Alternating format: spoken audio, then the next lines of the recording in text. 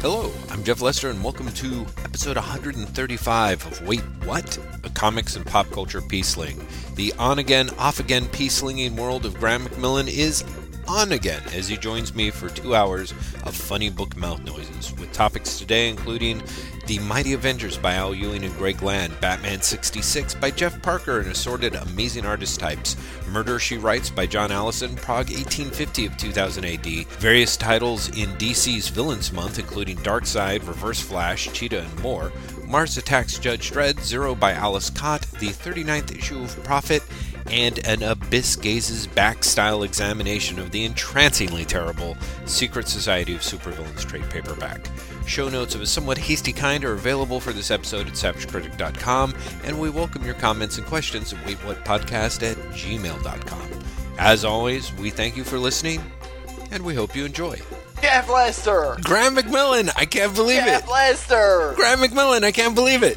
Jeff Lester! Graham McMillan, I can't believe it! Hi, everyone. Yeah, you know, it's kind of a shame. We may well have ended up doing that for about 2 hours, except Exactly. That would be great if the episode was just, like, you cut that for 2 hours. Well, you know, maybe someday soon. We'll see. The travel schedule is making the idea of podcasting over the next month kind of interesting. Hey, Jeff, I've just got to say this right now. I don't know if it's the light where you are or what, but your beard's looking a lot more white than it used to. Was that Reno trip horrible? It probably was. I think you're right. Yeah, look at that. What the hell is going on? I don't know. Yeah, You know what it might be? Mm-hmm. We're getting towards the end of the year. You're going to turn into Santa Claus with that beard, aren't you? You know, the scary part is the number of people that have suggested that, and I'm like, all I want, and this is probably just because I'm an exhibitionist, I just want to be old man time for New Year's and, like, walk out wearing a diaper and a sash. Like, the Santa Claus thing seems like way too much work. Wait. Old man time, no. Old man time wears, like, the robe. It's the baby that wears the diaper and the sash. Damn it. Well, you know, I think... Oh, you know what you should do? Yes? Does it get me into a diaper and a sash? Yes. Then I'm into it. Let's go. Go to your New Year party, right? And before the bells, have the robe and everything, right? Right. And then when the bells go, run into the bathroom, shave off the beard, take off the robe, put on the diaper, and be like, I'm 2014, everyone! I think I'm just going to, like, tear off the robe, and there's the diaper and the sash, and I don't know, like a baby, like, tattooed on my chest. That could also work. And thanks for putting the idea of you having a baby tattooed in your chest in my head. You're welcome, everyone. Yeah. Oh, wow. Okay. I'm going to take a moment now. That's right. Really. Wow. So, Graham McMillan, it's been like a few weeks. How's it been? It's been like 7 million years, it feels like. Is it just me? Does it feel like it's been a really long time? It feels like it for me too, yeah. It's been 2 weeks, but it feels like it's been forever. I'd want to know is, how do we talk? And honestly, it's been 2 weeks. This is absolutely ridiculous. Yeah, this happens to us before. It's like, we just stop doing it, and we must be such creatures of habit that we're just like, you know, like, it's like... Well, it also, I mean, you've got to bear in mind that you and I both also have had, like, family... event. God, yeah. Mm-hmm. During that 2 week period. Yes. And that always just like messes with your idea of time. Like, whether it's good or bad, having a family event is going to make you think that everything before that event was like 100 years ago. Yeah. So true. So terrifyingly true. So that's what went wrong. That both of us had family events, and so both of us are just like, what the fuck? So yeah, listener, you should know that earlier on Jeff and I were emailing, and we were both like, I was doing fucking family stuff. I haven't read any comics. What are we going to talk about? But luckily that's not completely true, because you've got stuff that you had bought before the family trip that you're doing. That's right. Read, right? And I've been buying stuff digitally, and as I told you, been getting sent the comps for the DC Villains Month because DC is trying to kill me. For Jeff, but sadly not the listeners. I'm going to hold up the stack of everything that DC have sent me since you and I last talked. Okay. Oh my! What? Oh, yeah. And that's not even all of them, because here's the thing. DC are sending out comps for Villains Month, and, like, they miss some out. And it's not an accident, because they miss them out to every reviewer. Every comps is, like, so example, this week, no reviewer got Deathstroke, no reviewer got Lex Luthor, and no reviewer got the Rogues. Wow. 2 weeks ago, no reviewer got Creeper or... Shit, there was another one that people didn't get. I can't think what it was. It's really weird. It's really strange that they just, like... I don't know if, like, it's one of those they themselves were shorted, or they don't want people to review them, or what the fuck? Because, I mean, it can't be they don't want people to review them. Because, Jeff, if you've seen some of the absolutely terrible things that they have been sending people to review, I believe it. You'd think, okay, so there's obviously no, like, quality statement here at all. They're just like, sure, whatever. Are you getting are they, and this is like the dumbest question to ask, and really it's absurd that I'm at all curious, but 2D or 3D covers? 2D. So it's all the 2D stuff. It's all the 2D. That's kind of what I figured, since everybody was shorted so much, but I just want to check because I was curious. Part of me was really curious. I was like, are they going to send like one 3D?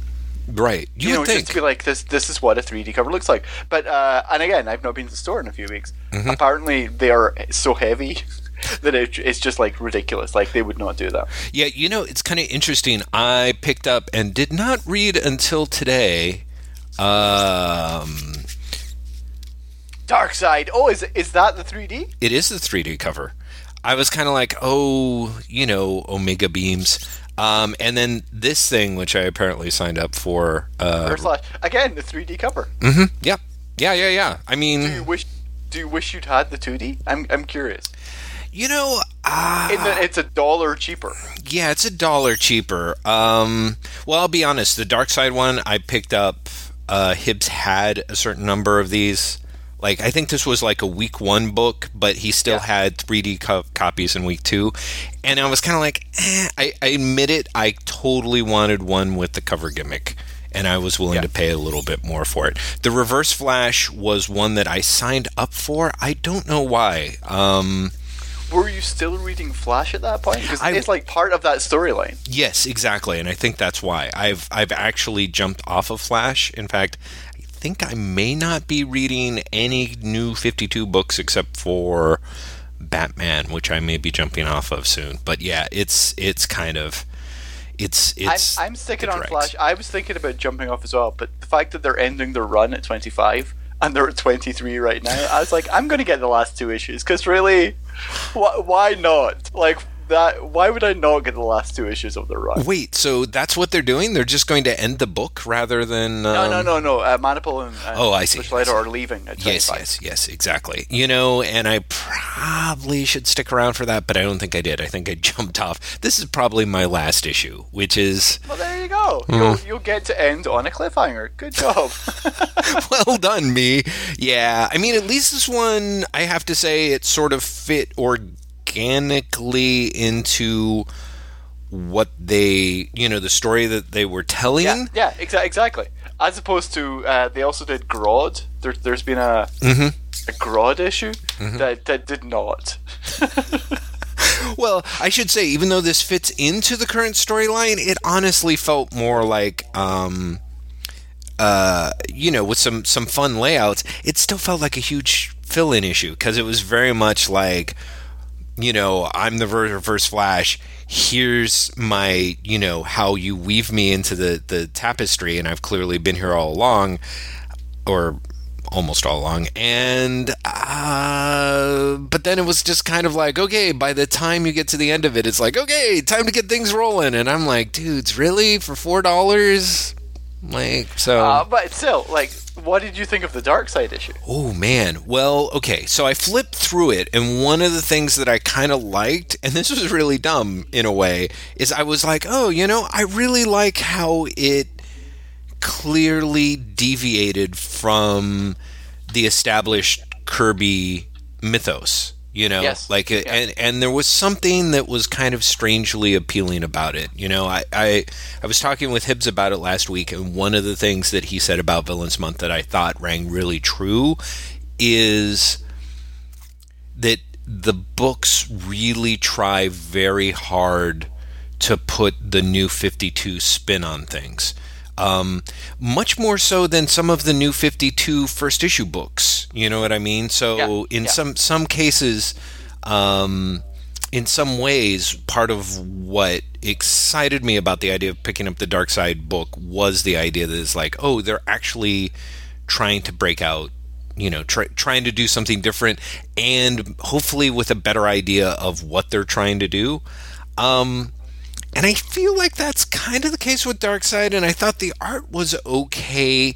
It was just very, you know, I'm very torn about Greg Pak. Like, he somehow manages to be, like, he really has a good grasp of high concept, but sometimes I feel like his execution is, like, kind of lo-fi, you know what I mean? Yeah. So I found it kind of underwhelming, you know, and without it being derivative of Kirby, it actually somehow still managed, like, maybe Greg Pak is like an insane genius, and his whole thing is like, okay, since the old Kirby New Gods took place after the end of Kirby's Thor, I'm going to craft a first issue, an origin issue of Darkseid that feels like it was ripped off from Jason Aaron's Thor. Like, I don't know. Like, that's kind of about as generous as I could get. I mean, that's kind of spectacular. Yeah. I have to tell you, like, I think your idea of they're coming at it and they're trying to make it New 52, but now they have a better idea of what they're doing, does not hold up if you read all of the books. I do believe that. They really don't know what they're doing if you read a lot of the books. It's kind of... I mean, even the Darkseid one, as far as I am aware, and I'm not paying the closest attention to this, doesn't the Darkseid one actively contradict the mythology they've set up for Darkseid in other books since Justice League came out? It wouldn't surprise me. Doesn't Justice League end up with him being like, I'm looking for my daughter? And then in Darkseid, it made it. Definitely vibe sets up the fact that Darkseid is looking for his daughter, and that's why he came to Earth. Right. And then, like, there's no mention of that in the Darkseid thing. It's like, and then he found out he could go between planets. And he did! And then he found the Justice League. And he got his ass kicked. The end. And I was like, but where's the daughter? What? This is the mythology you've been trying to seed. Yeah, well, that is true. No. And having not followed most of the other stuff at all, I mean, even the Wonder Woman stuff, I only halfway checked out. I mean, I really get the sense that it probably doesn't mesh. It's just more like in the sense of, how do I put it? Like, here's a new spin on Darkseid. I was like, okay, this is kind of a new spin on Darkseid. I sort of like the idea that they... Congratulations, you have spun Darkseid. Yeah, exactly. Achievement unlocked. Yeah, I mean, it wasn't, I'm not sure it was a great, it probably was not consistent with the other New 52 books. I hadn't been reading them, but in the sense of, oh, okay, how do I put it? By putting Darkseid in sort of a former trickster god role, kind of, it's a little bit closer to I guess some of the spin that Kirby was trying to bring to the character without following it, you know, and then putting his conflict in with Isaiah and all that. Kind of liked it, you know, but by the same token, I was also incredibly underwhelmed. So I have to tell you, after reading at this point, I mean, I'm going to say let's say I've read 35 of the books with all the ones they haven't read. Wow, good job. Okay. There are two that I could not bring myself to finish. Not because they were, like, appalling. I remember seeing Steve Morris at the Beat be like, you know, the Desaad issue is terrible, it's offensive, I couldn't finish it, it's so offensive. No, not for those reasons whatsoever. But because there's two issues that just terribly dull. Really? The Court of Owls issue. Oh, yeah, right. Oh, I could fall asleep. I could have fallen asleep during it. And the Hell issue of Superman, or I guess, because it's H''EL, so I guess it would be L. L or something, I don't know. Is terrible, really horribly dull. Right. The other, like, there have been like a couple of good ones, but the majority of them are you're like, that was 20 pages of filler. The good ones are this week's Wonder Woman is Cheetah, is John Estranda doing Cheater. and it's great. Oh, really? And I'm completely biased for two reasons. One, John Ostrander, and two, the protagonist of the issue is Mark Shaw, aka Manhunter, aka the Kirby Manhunter. Wow. Who he brings back as a U.S. Marshal. So I totally want to see that character again. Like, that's a favorite character for my... John Ostrander is just completely solid. And so he does this completely solid, done in one, that is completely enjoyable. The other one that I was surprised that I like so much, the Lobo issue. The controversial, everyone's like, holy shit, they made Lobo gay or something. He's skinny, what the fuck? It's like, when you read it, you honestly have the sense of, wow, everyone completely overreacted. This is just a well-written Lobo comic. Like, it's just Lobo. That's it. Really? They give him the character redesign, and it ends up with him being like, I'm coming to get this pretender, who is the new 52 version's character, looks like the old one. But in terms of dialogue, and in terms of his actions, it's a Lobo comic. It's a Lobo comic that doesn't, like, go, waka waka waka. So, it's a Lobo comic just like, yeah, this guy's a dick. This guy's a violent, sociopathic dick. I was really kind of surprised by how much I liked it. That's good to know. And that's by Marguerite Bennett. Thank you. And Ben Oliver.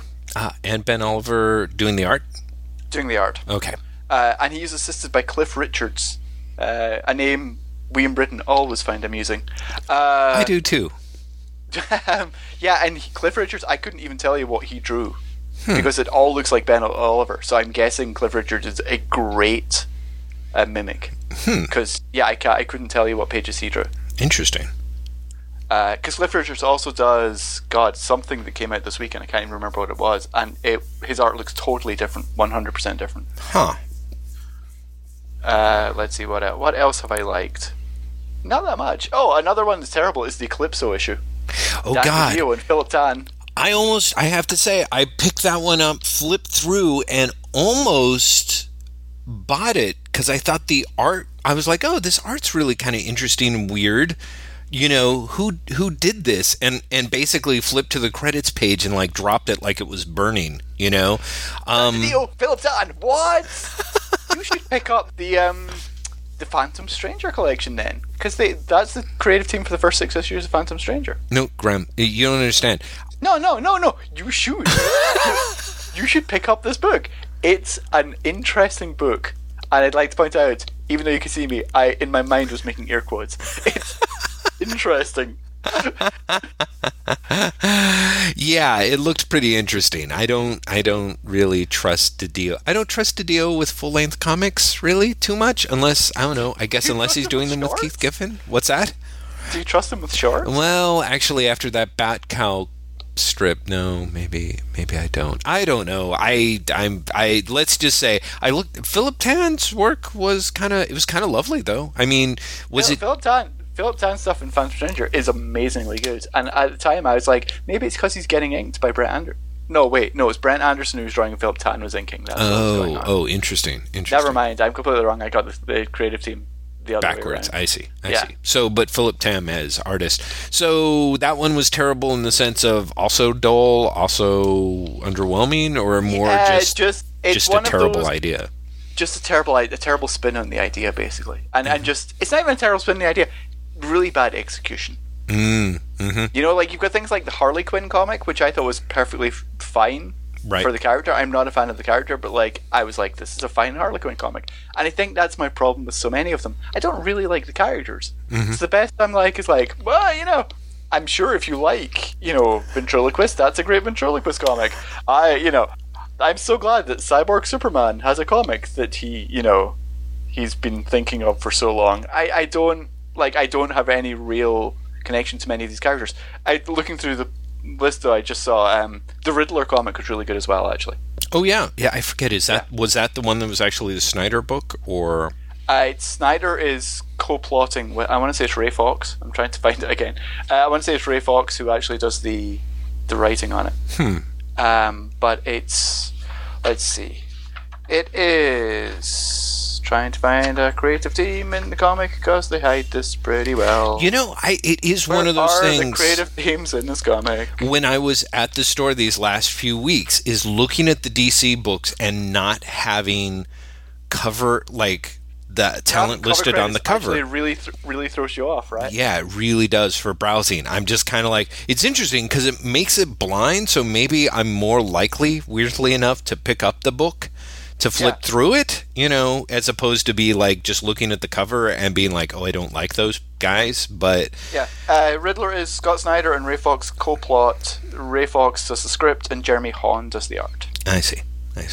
And it's really good. But again, I really like Riddler, so... Now, isn't that one, was that supposed to be a 0-year tie-in? That wasn't... But like, you know, the Bizarro? Sorry? Oh, I'm sorry. Wasn't the Riddler book supposed to be like tied, like a 0-year tie-in that in fact doesn't really tie in at all? It isn't. I mean, it's like a retroactive tie-in. You get a reference to something that is obviously going to happen in 0 Hour. I see. Or 0 You get a I haven't seen you in years reference, you know? Right, okay. So you can sort of, you know, retroactively be like, oh, I guess that's going to be a thing. But it's not. Put it this way, I think you can read 0 Year just fine without it. Well, yes. And I think Hibbs was actually a little bothered because it was a bit of a bait and switch marketing-wise in that regard, yeah? Yeah, but... But you're like, yeah, but come on. If you fall for the 0 year marketing thing, you get what you deserve. That's kind of what I'm thinking. Because, like, ever since DC has been like, everything's tying into 0 Year. Like, have you honestly not just been thinking Red Sky crossover, everything's tying into 0 Year? Right. I mean, really, you can tell from what Snyder and Capullo are doing in 0 Year itself. You know, it's not going to tie into 0 Year. It might take place in the same time frame, but there's no fucking way it's going to tie into 0 Year. Right. I felt the same way, but it was interesting because I was like, apparently this episode is going to be on my end, is like My Dinner with Andre, except it's... My Dinner with Hibbs. Exactly. And so I was like, well, isn't this just a Red Skies thing? He's like, no, this is worse. And I'm like, why? Because he's always been like, the Red Skies, you know. And his thing is that 0 Year is a story, not an event. And he's like, when you've got an event and you've got event tie-ins, then people know what they're getting. But if you have a story, and I'm like, wow, that's a mighty fine hair to split. That so much. Yeah. I think as soon as sure, 0 Year is a story. But I think as soon as DC's like, and here are the 9 comics that are tying in with it, it's a fucking event. Right. If there's more comics tying in with it than there are chapters of the actual story, it's a fucking event. I think, yeah. I mean, especially when they're like, you know, Green Lantern Corps is tying in. And you're like, what the fuck? And they're like, yeah, John Stewart went to Gotham City. That's the fucking plot of it, John. Seriously. That is the best. John Stewart went to Gotham City 5 years ago. That's the fucking plot. Oh, man. That's awesome. Like, Aquaman got burned by someone on Craigslist. Somebody from Gotham City who never showed up to pick up his waterbed. You know, I mean, that's... It totally is. You know, it's just, I think the idea of, like, this is worse than Red Skies. No. Not at all. It's exactly the same, which in itself is a problem. Yes. I think the companies have been much better staying away from like a Red Skies type crossover before now. Right. Although I think DC's been creeping really fucking close to it with all their Batman crossovers. Yeah. I think Death in the Family and Court of Owls were pretty much Red Sky in that you could read both of those core Batman stories just fine. Yeah, I think so. And in some cases, like in Death in the Family, arguably better without the crossovers. Well, I have to admit that come to think of it, Batman has had 2 separate crossover events that I have ignored all the other outside issues of, and it hasn't seemed to hurt me more. I mean, Death of the Family was fascinating in that felt like... I mean, I would love to go back and reread it collected or even sit down and reread the issues, but that was such a wet fart of a story in and of itself that I was like, okay, surely I must have missed something in the other issues. No, you didn't. And that's it. Fortunately, I had these conversations with you to know they just really screwed the pooch on that. But that's just it, like, not only did you not miss anything in the issues that tied in, like, some of the stories didn't tie in. Right. Some of the stories were like, and he's thinking about the Joker. Family crossover. The Joker never picked up the waterbed that he'd ordered on Craigslist. Yeah, Exactly. all right, well. 5 years ago in Gotham, Death the Family crossover and Interior crossover, you guys, together. That would be And then I great. said it was Throne of Atlantis because Aquaman then sold the waterbed to Akko, who then fucking drowns Gotham. There you go. Oh, Jesus. Cataclysm crossover as well, you guys. This is like the most important comic to DC continuity ever. The thing that's terrifying is how close we're coming to what sounds like a Jeff Loeb comic. You know what I mean? Like waterbed and all. Like there really is. Oh like man, I reread Forever Evil after we were, shall we say, not incredibly fond about it last time. yes. And then I made a terrible mistake, Jeff. A terrible mistake. Because DC sent me the deluxe edition of JLA Earth 2. Ooh. The Grant Morrison Frank Whiteley thing. Right. Which I will, as a public service to everyone, guys, if you own the original hardcover of JLA Earth 2 and you're thinking, is it worth buying the deluxe edition? Ask yourself this. Would I like it to be slightly bigger in dimensions? Would I like it to have all the thumbnails from Frank Whiteley in the back? And would I like it to be on thinner paper? If the Ooh. answer is yes, then you want to get that hardcover. If the answer is no, then really you can skip it. You can happily skip it. It is Wow. staggering. I mean, it's the same fucking cover art. Mm-hmm. Mm-hmm. It's staggering how kind of half-assed the deluxe edition of JLA Earth 2 is. Right. Anyway, so I read that, and then I read, because I decided to go for the trifecta, the original first appearance of the Crime Syndicate Oh. In Justice League of America? in Justice League of America, like issue, I don't know, 30-something probably. Right. Yeah, Forever Evil. That does not come off well when you read those two. You're like, oh, that's right. Jeff Jones is bringing absolutely nothing to the table. Hooray! Hooray! Can't wait for the next yeah, issue. It's kind of amazing, because normally you think Jeff Jones does bring stuff to the table, even if it's like some weird like continuity thing. Yeah. Forever Evil, he really staggeringly doesn't. Yeah. Yeah. Well, at least Although- the first issue. I mean, But when I'm not we going to stick talked, around for the others. Yes? when we talked about the end of the first issue, and I was like, I hope someone remembers that if you move the moon, it's going to cause flooding. Guess what? Plot point that's actually followed up in the Black Manta issue. Oh, hey! Like really genuinely, it's a plot point. Who knew? See, Graham. It was great because I read that just after we talked, and I was like, oh, they retroactively had an answer for me. I just didn't know it yet. Well, there you have it. We You'll should. have to know that. Yes? Sorry, I was going to say you'll have to know that because you're never going to read the Black Manta issue. Never. That what it does is a particularly Jeff Jonesian moment of motivation. Okay. Okay. Ultraman moves the moon, which causes tidal waves. Which, get this, Black Manta just before this has gone to his father's grave. Because now that Aquaman's dead, he's like, what will I do with my life? The tidal wave causes the corpse of Black Manta's father to be washed up into Black Manta's face. And then he's like, that's it, I'm gonna kick the asses of the Crime Syndicate. That's honestly what happens. Oh, man. Oh, that's great. That is great. What? You're like, what? How? What? Who? Huh? Okay, here's one of the things. I've not followed Aquaman arguably ever. But you'll change that now that Jeff Parker's coming on board, right? Because seriously, Jeff Parker and Aquaman makes me so ridiculously happy. Well, I guess I've got my fingers crossed, maybe, sort of. Like, I do like Parker, but so here's the thing. He will know. I mean, I remember when Rick Veitch was doing Aquaman. I'm like, oh, I'm going to give that a try. I remember when Kurt Busiek was doing Aquaman. I'm like, I'm going to give that a try. And I just... You're saying Aquaman defeats everyone, aren't you? He really does. Aquaman's weird inherent boredom actually somehow, like, destroys writers, is what you're saying. Yeah, they just kind of go off. I mean, I'm sure, like, in another 15, 20 years, I'll be reading this stuff going like, oh my god, this is hilarious. I had no idea what to do. Sub Diego, but right now... Come on, sub Diego. That was great. That's still funny. See? I knew you would go for this. But, okay, so my point is, like, Black Manta, what does he do apart from look cool and sound like a car stereo? You know, that's all I know from Challenge of the Super Friends. Still nothing? That's it, Jeff. He's motivated because apparently Aquaman's responsible for the death of his dad. I mean, he's clearly not. It's fucking Aquaman. Right. But, like, he blames Aquaman for the death of his dad. And so he's like, I will kill you or your dad, delete as applicable, Aquaman.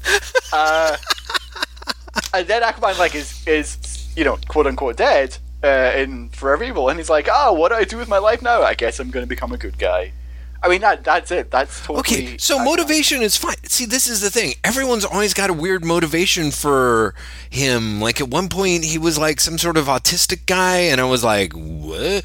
Autistic black guy, right? Wasn't that a thing? That's awesome and not offensive at all. No, not at all. Like, he's like, he's somebody with a disease in a minority. Clearly a villain. You know, like, that's just... I'm imagining... Mark Miller's response to that. He'd be like, you're offensive for saying that autistic people can't be black. that would totally be his response. My best friend is black and autistic, okay? You're the racist. You. Exactly. You know that's what Mark Miller would say. So the motivations, I still kind of have this thing of you know, you still just don't get Black Manta. What does he do? Like, what does he do? Does he swim? He must swim, right? I don't get any of the Aquaman villains. Like, for me, Black Manta is interchangeable with Ocean Master. I have no idea. They both wear helmets and they have, like, spears or something. That's all I can tell. Right, exactly. Fuck knows. Okay. I can tell you because DC sent me the first two collections of the New 52 series, the Jeff Johns series. Right. Like, Jeff Johns basically is just ignoring all the bad guys at all, and he's like, I've created new bad guys, and they're like, he basically comes out with Pacific Rim before Pacific Rim. He's like, there's this thing in the ocean, and monsters are coming out of it. Right. And, like, they're attacking, and I will beat them back. And then he's like, and the Atlanteans? Atlanteans? Sure. Mm-hmm. He's like, the Atlanteans are dicks. And that's, like, the essential jet. Like, he's pretty much ignored Ocean Master and Black Manta and all those characters up until now. Okay. Which might be why it's selling well. Might be. Maybe that's the thing. Like, maybe you can't really go back to, you know, the traditional Aquaman villains, because the traditional Aquaman villains are kind of shitty. Well, they're kind of shitty, but, like, again, it's just sort of, I think it's interesting that he brought back Black Manta and was like, okay, but I'm not going to define him this time either. Good luck, everybody. I'm out of here in 2 months, you know? And but he's Black Manta's the big character in Forever Evil. He's one of the leads in Forever Evil. Okay, well, that's what I'm saying is like Johns must have used him before and therefore tried to establish what he can do? Maybe? I don't know. I don't know. I don't think, and I could be completely forgetting an appearance because that's how memorable Black Manta is. Mm-hmm. I don't think he's appeared. I don't think he's appeared in the first 15 issues of Jones's series. Maybe he appeared after that. I don't know. Okay. He showed up in Brightest Day a lot. Right. Which was pre of course this Billy Flashpoint, 52. Yeah. Yeah. You know, it's tough because earlier when you were talking about events and Red Skies, I was going to ask you about Infinity. But we Nix, we're not doing Marvel books for a month. No. I thought, was that it? I thought, no. What it is I'm not reading Marvel books for a month, but you can talk about them. I'm just not gonna. I'll be ignorant. Did you see my Twitter epiphany on Infinity? Was that the one where you talked about Frank Herbert's Dune? Yeah, but we're basically, I listened to the This Week in Marvel podcast, where Ben Morris, who does the podcast, was talking to Tom Brevoort about it. Uh-huh. And Tom Brevoort was basically like, here's me doing my sales pitch for Infinity. Mm-hmm. Blah, blah, blah, blah. And halfway through, I was like, I should reread because I'd bought the first 2 issues, and I'd bought the tie-ins. Right. Tie-ins. And I was like, I should reread it, because I honestly feel like he's talking about stuff that I don't even remember happening in the book. Okay. I'm going to sit down and I'm going to reread these, 4 or 5 chapters, in a oneer. Uh-huh. And I'm going to see if it's any better. And I came away being like, this is great! Really? The trick is this. Don't think of it as a superhero book, and don't read them in individual issues. Then you're fine. If you read them in individual issues, you're lost. If you read them all in a oneer, mm-hmm. they are much better. And if you forget that it's an Avengers story. Mm-hmm. It's really a thing. Like, really, I was like that.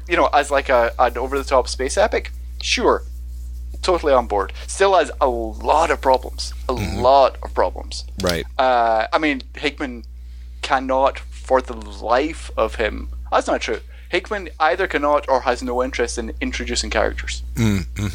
If you jumped on Infinity and you hadn't read Avengers, you're fucking lost as to who half of these characters are. Right. He doesn't even attempt it. He's also very bad at explaining concepts. He much prefers hinting at them. It's like, instead of coming out and being like, Captain Universe is blah blah blah, he'll be like, Captain Universe, like the universe, like vast, big. Here's a graphic, and you're like, okay, I guess that's Captain Universe. I'll just wing it. So there's a lot of reader participation that is demanded by Infinity. I really hope when they do the collection, they take advantage of his, like, here's my white page with a chapter title, and cut the issues up to shit to make it go chronologically, because otherwise you as a reader will get totally fucking lost. Really? Yeah, because things happen in, like, Infinity issue 2 that happen after what happens in the New Avengers issue, which comes out afterwards, and requires that a setup, if that makes sense. Ooh. And you're kind of like, so for example, like the New Avengers issues features the invasion of Earth, and that comes out before Infinity issue 2, and Infinity issue 2 has the Earth being invaded. So you're like, wait, but that, like, is it being invaded again, or is this happening first? Like, so I genuinely think when they do the collection, they're going to have to do more than just slap it all into a book. Right.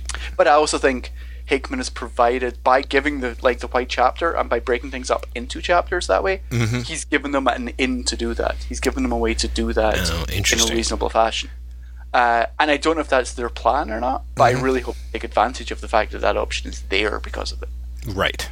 But yeah, I was really, really pleasantly surprised on the reread. I was like, this will make a really good collection. As like single issue thing, it's still flawed to shit. Right. But like, the craft is there and the quality is there. It's just that this is not the format for it. The serialization is really half the trouble. Interesting. I mean, it is kind of fascinating in a way that to hear you say, like, oh yeah, this is actually pretty good, as long as you don't. But it's also terrible. Right. Exactly. For like an Avengers cosmic event, the trick is to ignore the fact that the Avengers are in it, and kind of that it's an event, I guess, and just have to try and read it all as a. Although it has to be said, as an event, it has, shall we say, responsible. It is definitely a large part in launching Mighty Avengers by Al Ewing, which is just great. We weren't here last week, so we couldn't say this, but yeah, Mighty Avengers by Al Ewing issue 1. Jeff, you're on your boycott. You're in timeout. You will not even read this. It's great though. It's what is kind of surprising is how traditional it is, if that makes sense. Like, in a weird way, it reads like something Roger Stern might have written. Like, that doesn't. Having read those issues of Avengers Assemble, that actually does not surprise me. Like, I kind of had that feeling of. Like, given the shot at it, Ewing actually was clearly really eager to figure out how to, like, he had theories about where the sweet spot was between acknowledging previous continuity and then also moving a story forward and doing its own thing with it, and that was kind of part of why I was hopeful about the book. I mean, whatever that means, because it was I know, I think a lot of people are going to do it's Greg Land, therefore it is Satan, I will stay away. Right. I totally get the Greg Land dislike, but I have to say, I don't really agree with it. Like, Greg Land does a perfectly serviceable job. In this issue, or do you mean generally? In this issue. Okay. In this issue. Okay. In large part because my biggest problem with Greg Land is that he is his woman. And there's really only Monica Rambeau in the issue who's female. Like, the other characters, well, there's White Tiger, who's there, very little. But otherwise, I think he doesn't get hung up on his, here's a woman inappropriately smiling or having an orgasm. Right. And I always, every time I see, and this started with when he was doing Iron Man, I keep seeing Greg Land's art and thinking, I wish someone else inked you and I wish someone else colored you. Right. Because I can't shake the feeling that, like, there's great stuff in your pencils. Cannot shake the feeling that, get someone really unexpected. Get, like, Klaus Janson or someone to ink his pencils once and see what his art looks like, Get Matt Hollingworth to color it. I'm really curious what would happen. I can almost see that. It's interesting. It's funny. I wouldn't necessarily put Janson on there just because I understand why you would think that way, because Janson's like, okay, take the scratchy pencils to sort of remove that polish off there. I just want someone to be slightly grittier, because the problem with Land is whoever inks him, and it seems to be everyone who inks him, makes the stuff look really plastic and synthetic. Right. I'd like to see something grittier, yeah. Yeah, and so that's kind of my thing, is not so much gritty, because I think that part of the problem with Land tends to fall on, and it's been a while since I've looked at his work, so I could be wrong, but it's kind of, the line weight is so monochromatic. So that's part of what, so it's like I would almost rather put on an inker there who's not afraid to, like, put some blacks on it and, and really try and change up the dimensionality. And I think that Janson, as much as I love his work, also tends to have kind of a flattening of his line work. You know what I mean? So. But wouldn't it be like, if I ruled the world, Jeff, I'd just give, like, random people Greg Land pencils and see what they could do with them. Because I'm sure it'd be interesting if nothing else. But I really think there's more to Greg Land than is immediately obvious, because I don't think he's well served by his colorists or his inkers. Well, this is what you said. Actually, one of the things that I thought was interesting is the idea is that the White Tiger is actually, it's almost as if they knew that they were going to get Greg Land. There's enough characters in Mighty Avengers where their faces are fully covered by a mask that that he has less, he's less tempted to be moved into porn face. You know what I mean? Yeah. So that was kind of my thinking, was like, because I think I saw one or two of the sample pages, and I was like, they seemed to move, but also I think they were the ones with White Tiger on them, and so I was like, and there's not that super distracting, uncanny Porn Valley. I don't know. There's got to be a. But what's really interesting was reading the issue. There's a scene where Luke Cage and the new Power Man are in a diner just talking, and there's like a page during that I was like, yeah, Greg Land could be really good. Greg Land could be great, and I don't know what it was about that page, but there's something about the way he drew Luke Cage that I was like, yeah, there really is something here. I don't know. I mean, the other thing is, of course, that's never going to happen. Right. Greg Land has his audience. Greg Land has a very, large audience. Greg Land has a very successful career. Yes. Why would he ever make that massive change? Sure. You know? It just, I find myself wishing, he woke up one morning and had a terrible panic attack and was like, I'm going to change everything, just to see. It would be great. Suddenly, and it would be awesome if he was also inspired by the same, Munoz and Sampaio work that Keith Giffen was inspired by. And so he switches to exactly the same, 9-panel storytelling, heavy super inks and all that. It would just, all over again. That would just be great. That Hungarian suicide song, that people supposedly hear and it causes them to commit suicide. That's what Munoz and Sampaio are.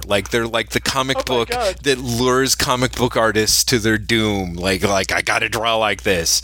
You don't know about the Hungarian thing? Lauren Davis over at IO9 did a great thing about it. It is apparently this Hungarian song that I think that Billie Holiday even ended up covering, and it's notorious for the idea that supposedly when it's popular it sets off suicide plagues, basically. Holy shit. Yeah, it's and there's a Journal of Science that I'm sure in the IO9 article talks about. What? Right, no. Exactly.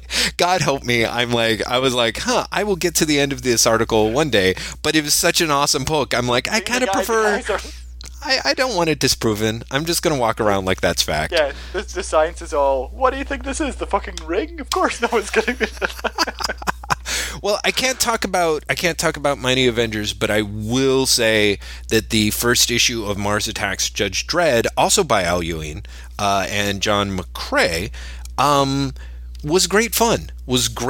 I mean, I'm not surprised. I mean, but you didn't pick it up. No, but I haven't been to the store. I keep telling you. Okay, so Graham, you have to answer some questions. Are you getting Marvel comps, or did you buying them digitally? And if you're buying them digitally, why didn't you? Was this not available digitally, or did you figure you'd rather have the hard copy? I think I'm going to want the hard copy. Oh, okay. For some reason, like I'm digital only on Marvel books. It's really weird. I'm digital only on Marvel books, and only Marvel books. Interesting. Why? Do you know why? Is it just that their product is so? I have no idea. I really don't know. Interesting. Okay, well that's totally cool, but fascinating. Anyway, since I'm the only one who read it, Mars Attacks Judge Dredd, the first issue, the only one who's read it yet, I have to say, is great because it is very much. It's Al Ewing doing Judge Dredd, so like one of the things that's great is it starts off with like he works in the bubblegum cards in there as like, you know, to advance the storytelling. You know, in fact, when he has the first the first scene is the mega mafia meeting. The four Dons, is it the four Dons who actually come up? I guess it's 5 of them. You know, is like he's got like Don Schnazzoli, Don Mumbletti, Don Travolta, and which is great because everyone's got their own various goofy things, and you know, because it's like Don Schnazzoli's making nose jokes and Mumbletti's like mumbling like the Godfather. So when it comes to Don Travolta, he's like, you won't be staying alive after I and it's like, don't overwork it. So, and of course there's the Don Hoverbot 9000. So there's actually a vacuum cleaner is one of the members of the Mega Mafia. It's just really good, goofy, like, of course he works in a, there's a chanteuse who's like singing a like very popular like song about Judge Dredd, and so there's so many embedded like Judge Dredd like references in just this little throwaway song, you know, just really fun stuff. Ewing just has the what's interesting is and this is something that has been fascinating to me while reading Magazine is, you know, with Magazine they have the opportunity to tell longer Judge Dredd stories, and sometimes what bums me out is how frequently those longer stories just sort of like are the writers kind of going, whew, okay, well, in that case, I don't really have to work as hard. Here's more of a traditional story, like, you know, that we can just tell, we can just cover the ground, and maybe there's some more gunfights and things. One of the things I like about Ewing is, like, just because you give him 20 pages instead of 5, that doesn't mean that he's, you know, he pretty much continues to try and jam in the inventiveness in it, you know? Yeah. So I quite liked Mars Attacks v. Judge Dredd. That was out of the handful of books that I picked up last week, I would have to say that was probably my favorite, even though there were some really, really good issues out there. Last week was an amazing week for comics. I mean, holy fucking shit. Yeah. There was King's Watch, which I really, really liked. There was Milligan and McCarthy, which I just got in the mail today. And I swear to God, it's calling to me like a terrible thing. And digitally, and I don't know if anyone saw this apart from me, John Allison, who does Scary Go Round and Bad Machinery, released something called Murder, She Writes, which is a compilation of Scary Go Round's comics. Wow. And it's a murder mystery. And it was fucking amazing. Wow. I mean, it was really, really great. It's on Comixology. I want to say it's like $1.99 for like 35 pages. Wow. It's great. It's I don't know if you've read Bad Machinery or Scary Go Round or anything like that. It's a webcomic it's a very acquired taste. It's one of those things that I read it and I was like, this is perfect. Like, this is so great. Mm-hmm. It's so open. It's so inviting to, you know, anyone. The humor is right there. The art is beautiful. And then, like, I gave it to Kate, and Kate was like, yeah, I don't really get it. Like, it's one of those things. Like, for me, I was like, why would anyone not like this? And Kate was like, yeah, I just don't get it. So I'm sort of like, I always kind of want to be like, no, you don't get it. Like, Bad Machinery and Scarecrow Round are really amazing, but I always sort of pull myself back from that because I know that it's one of the things that you either get or you don't. But yeah, it's a murder mystery for people who like murder mysteries. It is genuinely a parody of Murder, She Wrote. Which, you know, is great because Kate is currently watching Murder, She Wrote on Netflix, and so that the tropes are very fresh in my mind. Right. Yeah, it's very fun, and it's like $1.99 in Comixology, and with absolutely no fanfare whatsoever, it just appeared there. Murder, She Writes. I'll have to look for it. Yeah, I would recommend. Yeah, but last week was really fucking great. Yeah, it really and then was. This week, holy shit! Have you read this week's 2000 AD? No, it's been sitting there in my queue. That and Magazine. I'm like, I felt both are amazing this week. Yeah, both are really good. Yeah. 2000 AD is great. It's with the relaunch issue. I can't even remember. It's what, 1850 maybe? 1850, yeah. By which I mean it's Prague 1,850, not it is $18.50. There's a Dread story. The Brass Sun is back. Flesh is back. Right. And there's a story called Damnation Station by Al Ewing again, and Simon Davis that apparently ran some time ago, and I never read it. Like, this is like the third series of it. But just that first episode of Damnation Station, I was like, so this is clearly the greatest thing ever. Wow. Yeah, I'm dying to read it. It is Al Ewing doing post-apocalyptic superhero science fiction end of the world stuff, but like literally post-apocalyptic, not in the sense of like everyone is wearing blankets and going, oh, the sun, there has been a nuclear war, but in the sense of like something genuinely terrible has happened to the planet, and it's what happens after that. But it's kind of weirdly upbeat in a strange way. I mean, it's not a comedy by it. Like, it's not Zombo, for example. Right. It's definitely a drama, but there's something about the tone, and definitely about Ewing's idea of an possibly media-saturated future that is feeding on its own myth. That was just fascinating to me. Like, it's like 5 pages long or something, and I was just like, oh, sold, 100%, amazingly sold. And then the magazine's great. The magazine is regular Dread, the sequel to the Dread movie. Right. But screw all of those, Jeff. There's something called Ordinary that's starting in it, which is Rob Williams and Disraeli's new creator-owned strip. Yes. It's great. If you thought, and like I know you did because you and me were the same in this. If you thought Disraeli's art was great when he was doing Stickleback, and the trifecta story. Yes. Imagine Disraeli doing full color like that. Wow. Really? Yeah. It looks amazing. It looks so great, and the high concept of it is really, really cute as well. It's one of those things where you're like, I hope this makes him horrifically famous. Also, I found out in my behind-the-scenes interneting, do you know that the magazine has like the best creator-owned deal in comics? No, I didn't know that. It has full right retention by the creators and full page rate. Really? Yeah. Which is like, that's great. I was like, that's kind of amazing. Wow, that is great. I mean, because it was interesting. I remember seeing that they had mentioned it, because I think I read the wrap-up of Wagner's Judge Dredd piece in that, then read the writer profile, and then was like, okay, I'm going to put this aside and come back to it. But I did see that they mentioned in the editorial that the new strip was creator-owned, and I was like, oh, yeah. That's kind of encouraging. They had Diggle and Jock's snapshot in there before it appeared from Image. Oh, really? They serialized snapshot in there for like 6 issues or something before it came out through Image. So I have this weird thing where I hope that a lot of creators, I won't say take advantage, but that sounds terrible, but I follow the model. I hope that they are able to, especially British creators, are able to essentially monetize the creation of a strip and then try and launch themselves in the US through essentially second run. But it's brand new material to America because no one really reads magazine.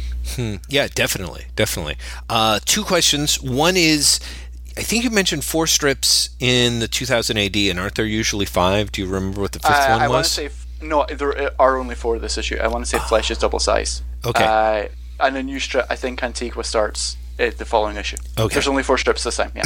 That makes a lot of sense. And then with the magazine, it's funny because listeners, what you may not be aware of is that Graham and I had been swapping some emails, basically in a very indirect way, talking about 2000 AD style storytelling and sort of the inspirations that one can draw from it, consciously or unconsciously.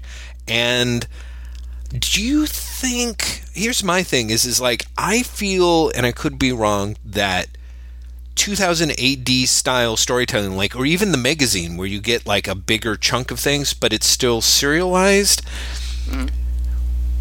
Well, how do I put it? Like, I almost feel like maybe in a few years we'll be in a situation, especially if Image continues to expand the way that it does, that the sort of the ideas that would basically be well received and published in something like Magazine or 2000 AD are not necessarily the ideas that would sell in the American comics marketplace. I mean, I sort of feel that was the case at least a couple of years ago.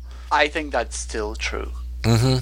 I think the 2000... I mean, you just look at what is run in 2000 AD recently and imagine any of those things. What are you doing to yourself with that red light? Sorry, I turned on a red light and then it's on my finger, and then so it was kind of like, I'm like, oh, look at this. Anyway, keep talking, Graham, while I seem more evil.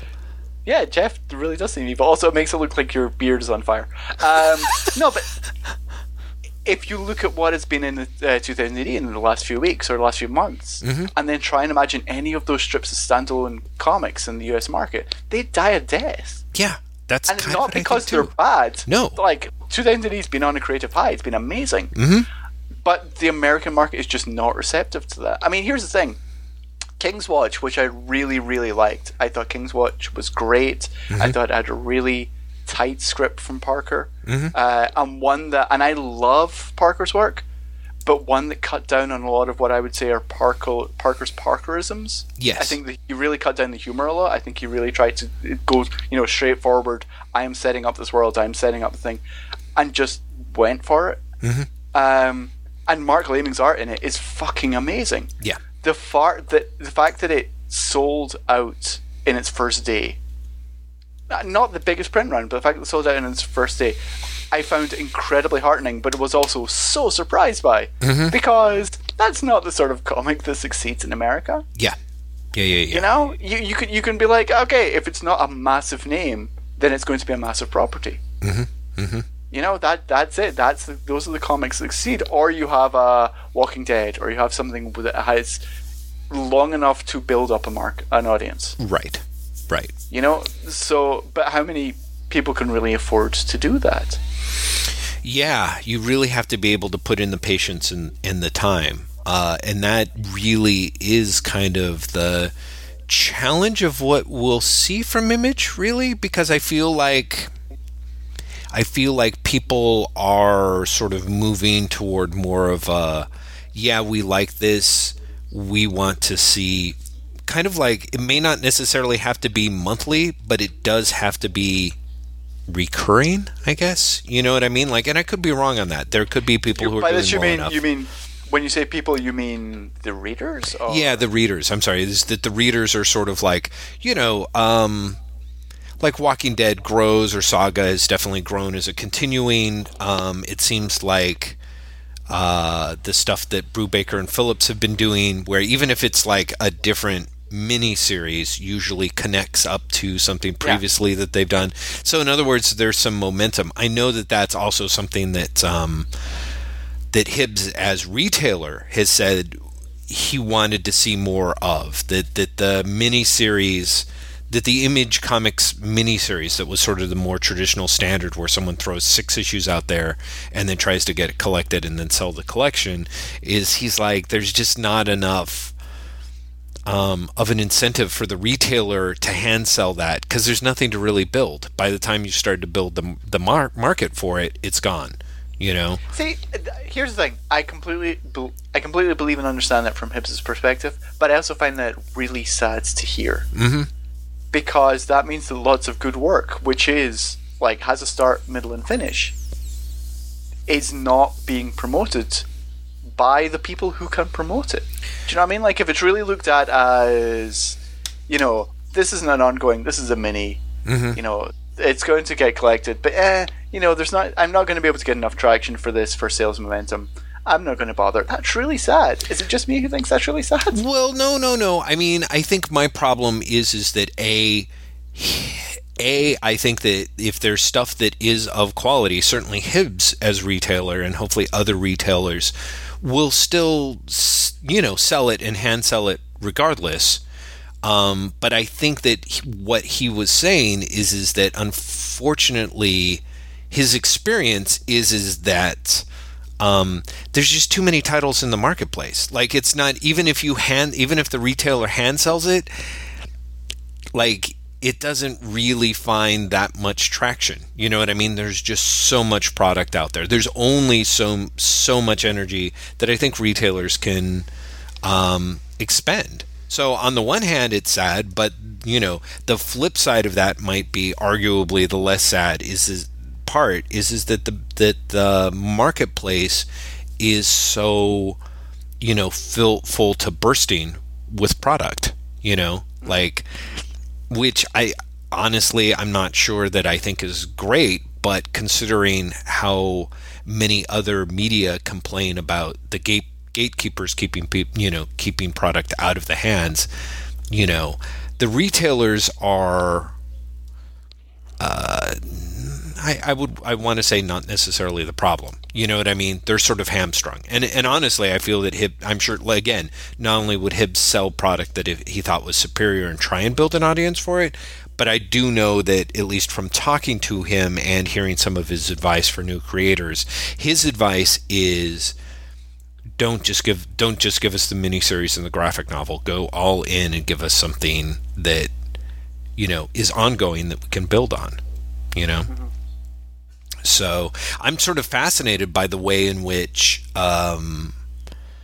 you know, bi-monthly books were kind of sort of this weird aspect of the comics book marketplace back in the 70s, you know, and in the 80s that seems to have faded. And I'm wondering if it might not be closer to a new solution. Is like having something, because we already have, you know, something like Saga where there's like skip months or something like that before the next arc starts, and I think that in itself is really doing a book bi-monthly any more risky than that. So I don't know. I'm always very curious about that, because to me bi-monthly, maybe because bi-monthly books still existed when I came into the medium, like bi-monthly seems perfectly fine to me. Yeah, to me too. And in fact, many of my favorite books, going back and looking at them, were actually published on a bi-monthly basis as well. So, so one of the things I've noticed, and this is like neither here nor there, but it's just something that I've noticed and I thought was weird, is that both Hawkeye and Guardians of the Galaxy took August off. And I'm really curious whether that's going to impact their sales momentum. Right. Because if it didn't, then maybe that's making a case for bi-monthly. Yeah. Like in this case, both took off because they ended up being late for whatever reason, and I have no idea what the reason is. Right. But I'm curious as to whether that... Because it's possible that it won't. It's possible that the audience would just be like, hey, that new issue's out. Because I feel that when you had, in the 2000s, definitely, when comics would just come out whenever they would fucking come out, you know, it impacted the sales somewhat. Right. But not if the books were actually really being read, I guess. Well, you know, it would be interesting to see if that were actually true. This is one of those times where it's like we should rope in a retailer, especially one with a sense of history. But yeah, the market. If only we knew one. I know. You know what we should do? What? You need to get like a little audio recorder, and then run out and ask Hibbs this, and then you can insert it right here. That would be great. No, I mean, I don't know. I'm like, we did that one three-way conversation, and I'm like, someday I'm sure we'll revisit that concept, but it still sort of makes me want to claw my eyes out. So I'm like, I'm sorry, everybody. Lots of idle speculation from me.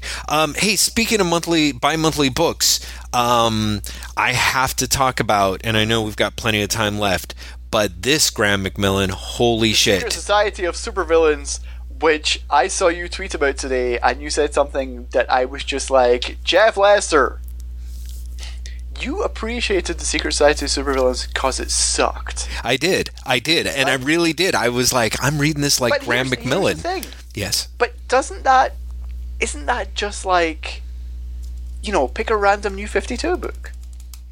Isn't the Secret Society of Supervillains just the 1970s version of, like, I don't know, Phantom Stranger or whatever, Voodoo or whatever?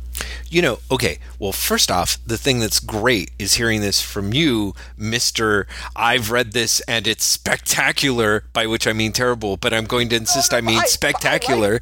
But I like terrible things. You know this. Yes, I know. That's what I'm saying. And this is the sort of terrible thing that you would like.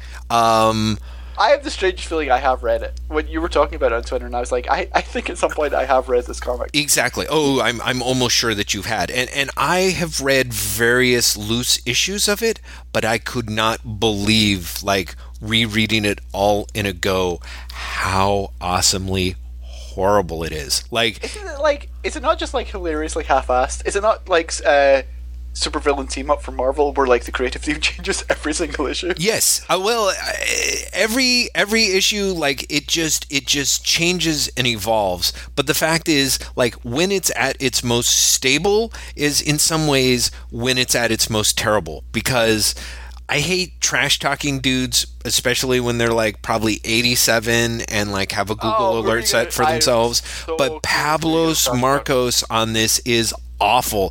Graham, he has never seen a gorilla in his life, and Gorilla Grodd is one of the main characters in this. So what you get is just some like skinny Bigfoot motherfucker. Tell me you're gonna like scan this and put it up. Yeah, I'll totally have to, because I mean there really is. Let's see.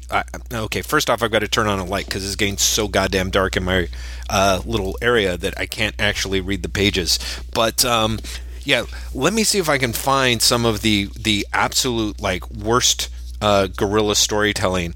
Yeah, so here's Gorilla Grodd running in a way that a gorilla has never run before. Here's no, but that is, to be fair, how a man in a gorilla suit would run if the gorilla suit was like some shaggy flares. Exactly. That's exactly how he draws a gorilla. He draws a gorilla like he watched a cheap B movie. And so his inability to get the character to like stand up straight is awesome. Okay, but one of the things that I have to talk about that excited me so much is at one point, so the thing that's actually a shame is that there's kind of a great idea behind the Secret Society of Supervillains that is in the idea that, or rather I should say the revamped Secret Society of Supervillains, because what they do is they collect all the issues, and then they also collect the appearance that appeared in the Amazing World of DC Comics number 11, introduced by Paul Levitz, which I thought was going to be like a canceled, like, the issue that they run in black and white after, like the is it not? canceled Comics Cavalcade. No, this is the original first issue that they totally did. Jerry Conway did this with Rick Estrada and Pablo Marcos on inker, and Carmen Infantino went over the issue with him, didn't like it so much that they ended up changing it for the printed issue. So it is actually, it's like the pilot episode. Team America. It's like Team America. Yeah. Hooray! So I'm so happy. Oh yeah, look at this gorilla jumping Grodd. There's Gorilla Grodd jumping like a gorilla has never jumped. Here he is doing something. He doesn't actually understand that gorillas do not have human proportions. No, does he doesn't at all. And it goes on like this for issues. That's so great. Yeah, it's there's so great. So and the best part is, this means like there are editors at DC who are like, oh fuck it, just let it go. Oh, totally. Like we don't like, it's not worth it. Just let him fucking draw the man ape. And that editor was Jerry Conway, who is great because he was also the guy who was writing it. So he clearly gave up. Here's awesome. Check out this. You know how in comic books when you show the secret lair of the secret fortress, and there's a cutaway view showing all that awesome stuff. Pablos Marcos doesn't. Look, here it is, and it's just a bunch of boxes that are labeled. Like the building is there's just an empty diagram with just things pointing to it, like stuff. So great. It is so good. Like here, it says weapon arsenal, and it's just a blank square. Oh, I love this book so much. There's so much shit that is hilariously bad, like the proportions are off. So the great thing is that the secret villains, it's actually a great idea in that these supervillains are gathered together by Manhunter, the clone of the original of the Walt Simonson, Archie Goodwin Manhunter, by a mysterious benefactor. What's that? Is he Paul Kirk? Very good. I remembered the Paul part. I could not remember the Kirk much. Oh my God, you're wearing an Aquaman shirt. Is that awesome? Oh, yeah, I'm sorry. I didn't even see that until... Dude, that is so great. God, wow. Here we were trash talking Black Manta for like 20 minutes, and you were fucking wearing that. So the idea is that they're brought together by a mysterious benefactor to basically work together in their own self-interest, enlightened self-interest, and accomplish things. But very quickly on, so what happens is in issue 2, Captain Comet returns to Earth, sees Green Lantern kicking the ass of 2 of the members of the Secret Society, and goes, well, that guy's clearly a thug, beats up Green Lantern. The supervillains are like, oh, this is awesome, let's recruit Captain Comet. We'll just lie and pretend we're not supervillains, even though Captain Comet can read minds. So and also, I love the idea of Captain Comet being like, I'm just going to turn on the television. They're like, no. Don't do that. Just listen to us. Follow my lips at every time. Oh, the plotting is so bad in this crime. Anyway, so it turns out that the mysterious benefactor that they're working for is Darkseid. And from issue 2 on, there's like Mantis, the Black Racer, Darkseid, all drawn by Pablos Marcos, who has never read a Jack Kirby comic ever. So you see some... I did like your tweeted photograph of Darkseid, where Darkseid is literally a bald purple man. It really is. I was like, what the fuck are you doing? And it's inked by Vince Colletta, who knew better. And that's what I'm saying. Like, Vince Colletta was like... but Vince Colletta never knew better. Vince Colletta was like, what's that in front of me? Look, can it just like rub some of that out? And then, that's exactly. Can I put a drape on this? There's 4 people in the background. What if I just say 2? Yeah, exactly. What if there were 2.5? Like, I'll put one in. Oh my God! So by the time that you actually get Rich Buckler in there, so he actually does know what Darkseid looks like and what the Black Racer is supposed to look like. Bob Rozakis is taken over as writer, and he ends it 4 pages in. Is that like issue 4 or something? It is issue 5 with the awesome. Yeah. That's the one you read? I had that issue. I got that issue at a second-hand bookshop for like 10 pence. And it was maybe the 3rd time I'd ever read a Darkseid comic. Uh-huh. And I was like, what the fuck is this? Because before that I'd read like, Legends, the Ostrander Ween Byrne thing. Right. Because I didn't read I didn't read Kirby to Darkseid for fucking decades. I'd read like Legends, and maybe like Darkseid appeared in like a Superman issue by Byrne. Right. And then I read that, and I was just like, what the fuck? Like, this is not the same. What? Like, John Byrne's much better. John Byrne made him look like an alien. What the fuck is this? Totally. So this is the thing that's hilarious is out of these 10 issues, the one New Gods character that pretty much is there from like issue 2 to the very end, Funky Flashman. Now he starts off, because what happens is he gets involved as like the PR guy who wants to like clean up the supervillain's PR image, and is like, listen to me, true believers, you've gotta, you gotta know how to sell these things, and I'm all about sales. And of course, because Pablos Marcos has never seen Funky Flashman ever, he starts off looking like he basically ends up looking like a hippie in a beard, which, to be fair, is something that he was cultivating. Yeah. Yeah, let's see if I can find the first appearance of him, because what's great is Rich Buckler comes in, and then later it's Rich Buckler inked by Bob Layton. And Bob Layton, they clearly know what Stan Lee looks like. I'm trying to see if I can find one of the panels. Okay, so here's one of the later panels of Funky Flashman. I think you can see him holding up a cigar, and then even that's him basically convincing Luther. And then here he is later. Can you see that? Oh my God. It's like, wow. It's all they're but like, they're like, that Stan Lee thing was far too subtle. Exactly. Like, let's see how much photo representation we can get in there before we finish.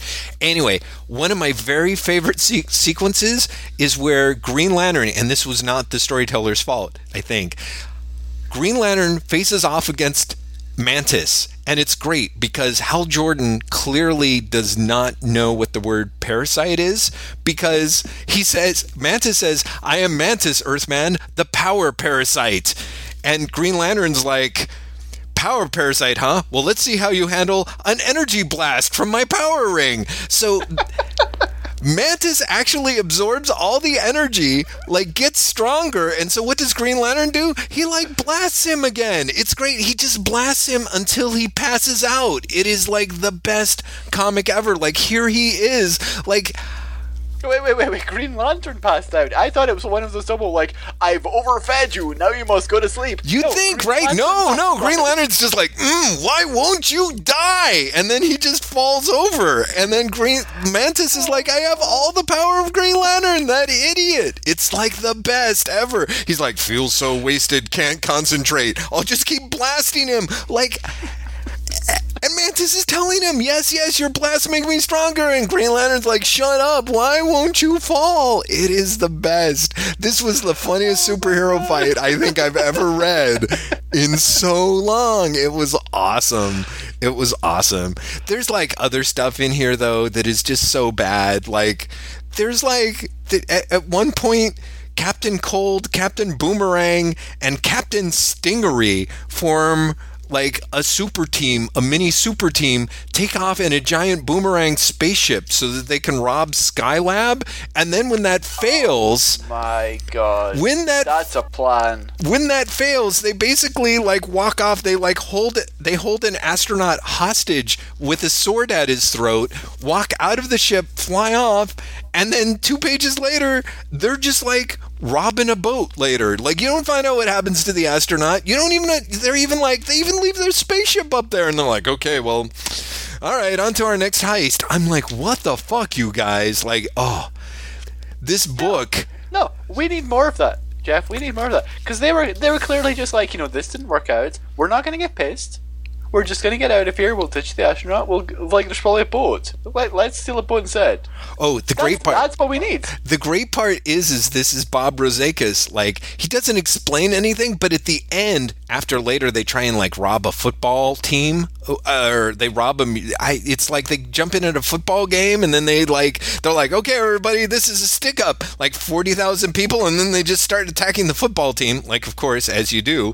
Spectacular. And it's so good. It is so good. And they later on, Captain Comics, because they said, they're why did these guys just try all these crazy robberies? And he's like, who knows how the criminal mind thinks? And then in the next panel, he explains it. He was like, well, clearly they were trying to establish their dominance over land, sea, and air, except it's space. So I'm like, yeah, that makes sense. I mean, that's great. But wait, Captain Comet says that after he says, who knows, what goes on in the criminal mind? Yes. Did no one actually say, you're a mind reader? Oh, that is true. You do. Maybe that's it. Maybe that's how he explains it. Yeah, hold on a second. Let me see if that's how he also has that, I don't know if you saw, but this is that amazing, Kirby panel where instead of people leaping forward at you from the front, it's reversed. Oh, so no, it's everyone's No. That's not Kirby. That's Gil Kane. Gil Kane doing this thing? That is hilarious, Graham. That is okay. Maybe now that you say that, but no, that's totally a Gil Kane thing. That's not Kirby. That's Kane. You're wrong. You give me the face all you want. I think that they are doing a totally hilarious Jack Kirby piss up. Like his like, what if instead of showing him jumping out and punching out at you like you always do, we show the reverse angle of that, so you see the foot in the ass. Awesome. Oh man, there's so many good things of it. Yeah, he does say, who can understand the criminal mind? They kidnapped captains from land, sea, and air to prove their superiority overall. And it's just like, as you point out, no one's like, well, like, who knows? So much good stuff. Captain Comet goes to Hawkman and Hawkgirl satellite for Rangarian Goulash. Like, the hits never keep ending. Rangarian Goulash or Thanagarian Goulash? Oh, I'm so sorry. Thanagarian Goulash. Oh, I see. No, I really hoped that, like, there was another, they'd just been like, and I've just come from Ranagar or something. Oh, no. Like that. But you know what's great is at one point, when Jerry Conway comes back and takes over the book, because the whole thing's set in San Francisco, at one point, there's like this huge battle that takes place up in Mendocino County, like instead of... Oh my god, that's spectacular. And I have to say that would have impressed me more if at one point they hadn't accidentally referred to Apocalypse as Apocalypse, like someone like screwed up the second P there and put in an O. It sounds like a Greek island, right? So they're like, Apocalypse. Let's go to Apocalypse. It's lovely this time of year. So anyway, to return to your question, I think that this is better than what you get from the New 52, because in theory the terrible bang for the buck is it's worse, it's more compressed, so there's so much more awfulness jammed into a shorter period of space, and also at least for me, like, I kind of have this thing of this could have been good, like the idea of having a bunch of basically sort of the supervillain version of Leverage, where all these villains are brought together and they realize that they are being used as patsies, and they decide to use their powers against the greater evil above them, basically. And that evil being Kirby's New Gods is actually, I think, a very cool idea. I look forward to you reviving that. Under obviously a new title. DC are using Secret Society right now, but come on, yeah, you can do that. Come on, you can do that. Yeah, that's what I'm saying. You read it, and even with the various subplots, because again, there's these weird subplots where, like, Paul Kirk, who's the Manhunter, is basically under deep cover, but he's also running the team, but they're like thugs, but he's trying, you know what I mean? Like, he has to come up with ways to sort of keep them from being total dickholes, but also keep them from suspecting him and stuff. And it's so loaded with potential, and it's hilarious how badly the potential is not even close to being fulfilled. Yeah, it's great. Yeah, I might be wrong. There's 2 collections of that, right? Is there? Like, you've got volume 1, and I think there's a volume 2. Right? Let me see. I wouldn't think so, because when it ends, they say... Does it end with the Justice League collection issues? You know what?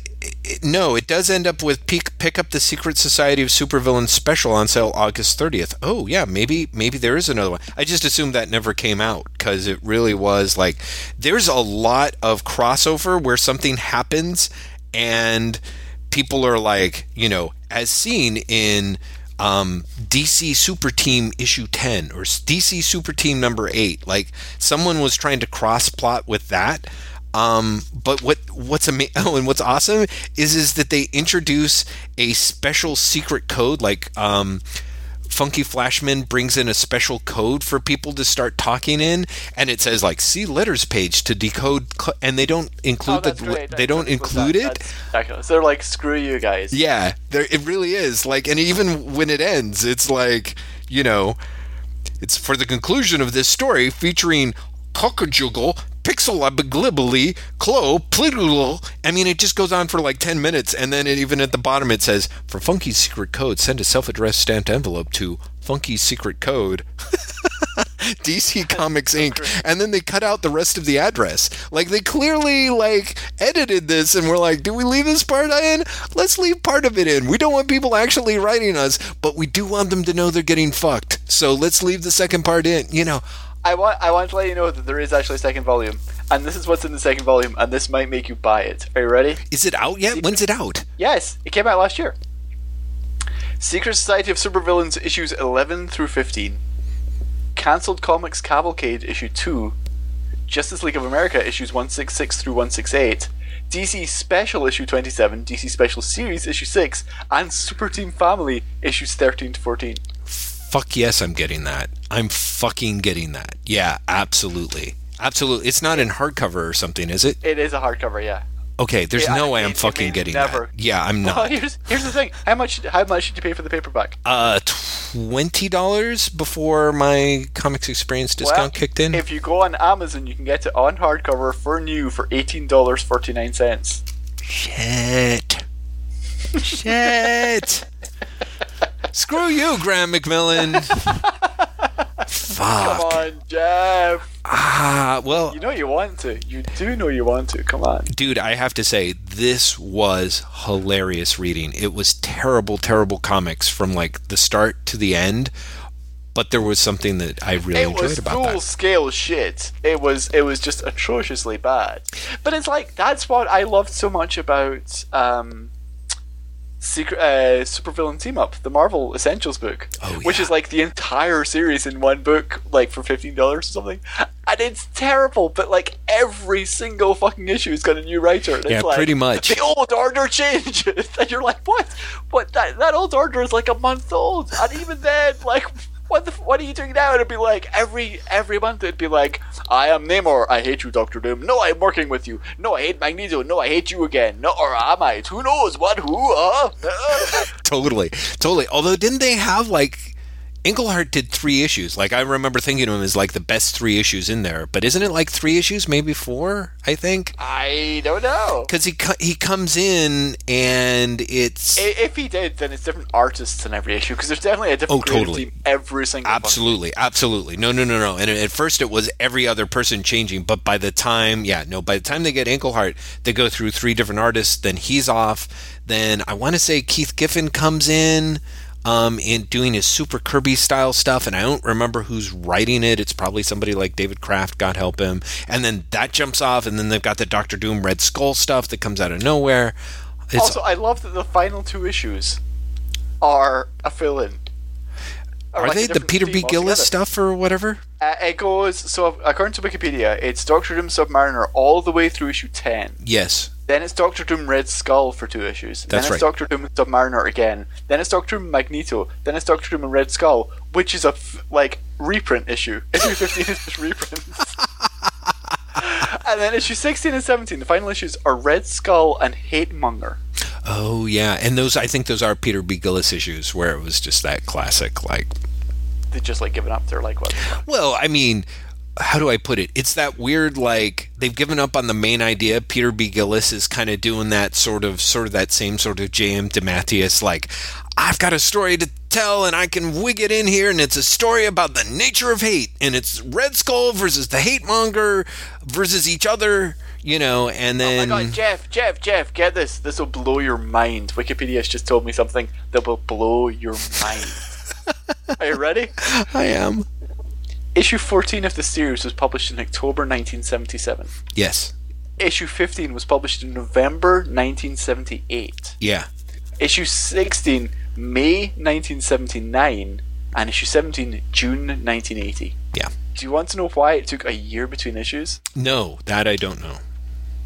They'd cancelled the book, but they brought it back in order to stop DC trademarking the term supervillain for the Secret Society of Supervillains. Oh my god, of course they did. I was always curious when they kept coming back with it, because I was on the stands. I think I probably I don't have a complete run, but I have a shockingly full run of Supervillain Team Up. And it is bad. It's so terrible. Oh, it's terrible. But yeah, that's what I mean. Like, when you read it in a collection, and from this distance, you can be like, this is terrible. This is so bad. They had no fucking idea what they were doing. I love it. Yeah. It's like Teen Titans. The Showcase Teen Titans books are the same. Where you're like, especially by the second volume, you're like, you guys have no fucking idea. Right. You're just telling, Bob Haney to do whatever the fuck he wants. Like, you don't know. You guys don't know at all. So true. So very terrifyingly true. And sometimes that stuff is great. Let's see. Are there other things that we should talk about that were comics news or other comics? I wanted to say very quickly, did you read... Oh, no, you've not got to the store this week, have you? No, I went earlier today, in fact. Oh, you did? Yeah. Did you have a chance to buy or read Zero, Alice Scott's new series? I did, and I enjoyed it, actually. I like that first issue. Yeah, I really like the new issue a lot. He has a great elevator pitch for it, which I don't know if you've heard. His elevator pitch is, what if James Bond realized that his side were the bad guys all along? Interesting. It'll be curious to see how that comes out and develops, because the first issue of this actually struck me as a and the thing that's tough is I would this sounds like it's damning with faint praise, but it was like reading a pretty good Warren Ellis comic. It actually reminded me of it almost reminded me of an issue of Global Frequency, in the sense of like a done-in-one with a ticking clock and a character that's set up and a lot of action to move it along. But interestingly enough, the scenes between the two field supervisors were actually the part that actually gives me a little bit of hope about the book, or gave it like a different enough tone that I ended up enjoying it more than weirdly, I guess, in that sense. By the time Ellis hits his hyper competent, I'm doing crazy done-in-ones, using tomorrow's research type stuff, he kind of doesn't really give a shit about characters anymore. You know what I mean? Yeah. Ellis gets very into the, like, I have a great idea. Boom. Yeah, exactly. And at least I sort of felt with Zero, I walked out of it being like, I sort of want to know about these characters, and also I sort of want to know how he's going to if and how he's going to sort of bring together the tones of sort of we're fucked quasi-nihilism, and we always have to be hopeful because human beings are actually human, Yeah, I really like it because of the weird, dissonance between those two things. Yeah, exactly. And I really like I guess you could call him the main character, the mover and the shaker behind the central sequence, the guy who, spoiler but not spoiler, like climbs into the tank to help identify him for you. Yes. I really like his hopeful nihilism. I like that he is like a nihilistic. He's just like, well, we're all fucked. But I like his sort of refusal to accept that about himself, even. Yes. I found that very, very nice. I also should say, it's a fucking gorgeous book. Like, the art is great. Yeah, the art was really, really super strong on that, and that's the other thing that I thought was quite good. Is between the colors. Walsh. Yeah. Michael Walsh did the art, and Jordi Belair did the art. Yeah. Did the color. And it ends up being almost I don't know who it made me think of, but there were several points where it worked between the storytelling and everything else. Yeah, that was a good issue. That was the only thing I picked up this week apart from the Secret Society of Supervillains. So, congratulations, okay, Alice. I have to ask, why did you pick up Secret Society of Supervillains? Like, was it just there? It was just there on the new comics rack. I think it came out as a trade paperback this week. I guess maybe because of Villains Month. I assume DC put it out there, so it was right there. And I'm like, oh, this is so goofy. And I picked it up, and that page I showed you with the fucking photo reference Stan Lee face. I was like, you're like, I must have this. I kind of did that, and then I flipped through, and I'm like, oh my god, the Black Racer, Darkseid. I didn't realize it was so New Gods heavy. This will be fantastic, and I was wrong, or right in a way. But also right, yeah. Yeah, in a way that I was not expecting. So I just want to say on Zero very quickly because I'm leafing through it right now.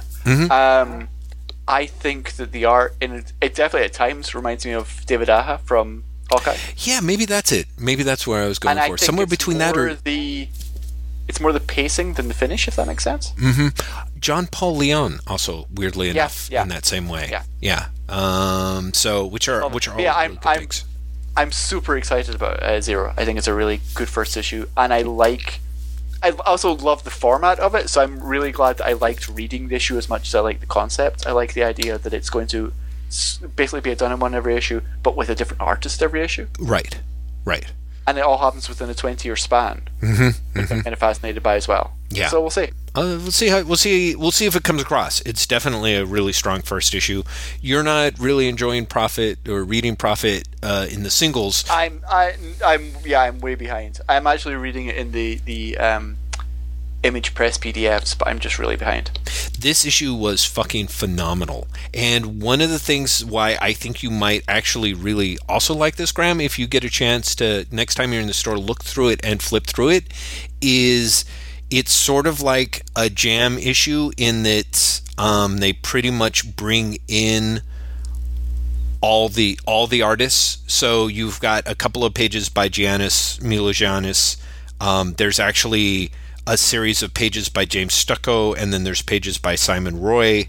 And who else is in here? Lando, Aaron Conley, Matt Sheehan and Malachi Ward, Ron Wimberly and Brandon Graham. And normally you would think that would actually be like a complete mess, but because it's telling the story of what happened to Die Hard over the course of 20 some odd centuries, and also how it ties up some of the main storytelling stuff, it all comes together. And what's great is on the last 2 pages, you can actually see Brandon Graham's thumbnails along with the photo reference that he uses. So it's kind of a really great process thing to see how he put it together. You know what I mean? Really, really a strong issue. I don't know if you would get that much out of it without reading the rest of the stuff, but it seems to me you could just flip through it and purely on a craft level be impressed with it. No. Pretty much as soon as you said, and look, you have the script and the thumbnails, and I was like, I will be buying that. Yeah. Yes, I will. Exactly. So I thought that was actually really great. And it's interesting because I don't have a place to go with it, but one of the things that I have to say that I'm impressed with parts of what Hickman's doing is like that reading order list in Infinity is one of the nicest event things that I've seen in a while, and I wish there were more people doing things like that. And part of what made me think of it is Graham's layout in the background, in the back of this Prophet issue, really shows you, I guess, how Graham is an artist and how for him thinking like an artist allows him to, I'm assuming, his use of reference for what he wants to get and the way he tailors the story to people strikes me as the sort of thing that a very smart visual storyteller can do. And I'm fascinated in the way in which Hickman is almost a visual storyteller for me, but maybe he is, but he doesn't work for me. But I'm always fascinated by the way in which he's at least trying to think about how to visualize his story ideas, even if it's just his reading order pitch. You know what I mean? I think that Hickman is definitely like Brian Wood. Actually, I think Wood sort of shifts away from this, or at least has done in recent years. Right. Is definitely a visual thinker. Mm-hmm. And is very concerned with the visuals, if not necessarily visual storytelling. Right. I think both are and Graham for that matter, are very aware of the finished product and how the finished product looks, and the aesthetic of the product as a whole.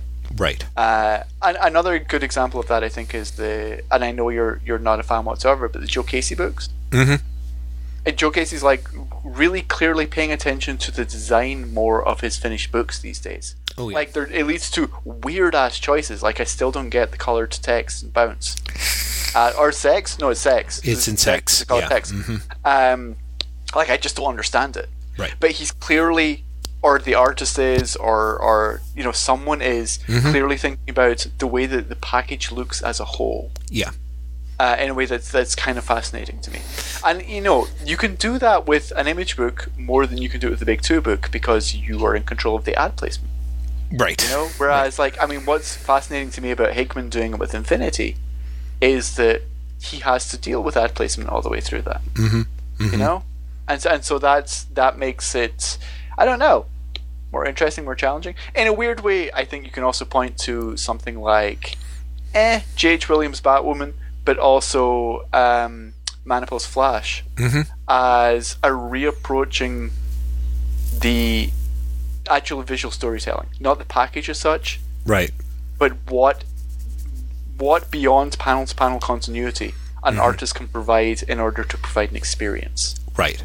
Yeah, the changing of the experience, I guess, is probably a good way to frame that. And it is worth qualifying. Another good one. What's that? Has another good one in Hawkeye. Right. As well. Well, it is I think worth mentioning the number of dudes who were artists who moved into writers, is pretty substantial, like across the board now at this point, I think that's really worth mentioning because there are dudes, like everyone, a lot of people tend to forget that Ed Brubaker was a cartoonist before he moved into just writing. And, of course we know that about Bendis and a bunch of other people from Azzarello on.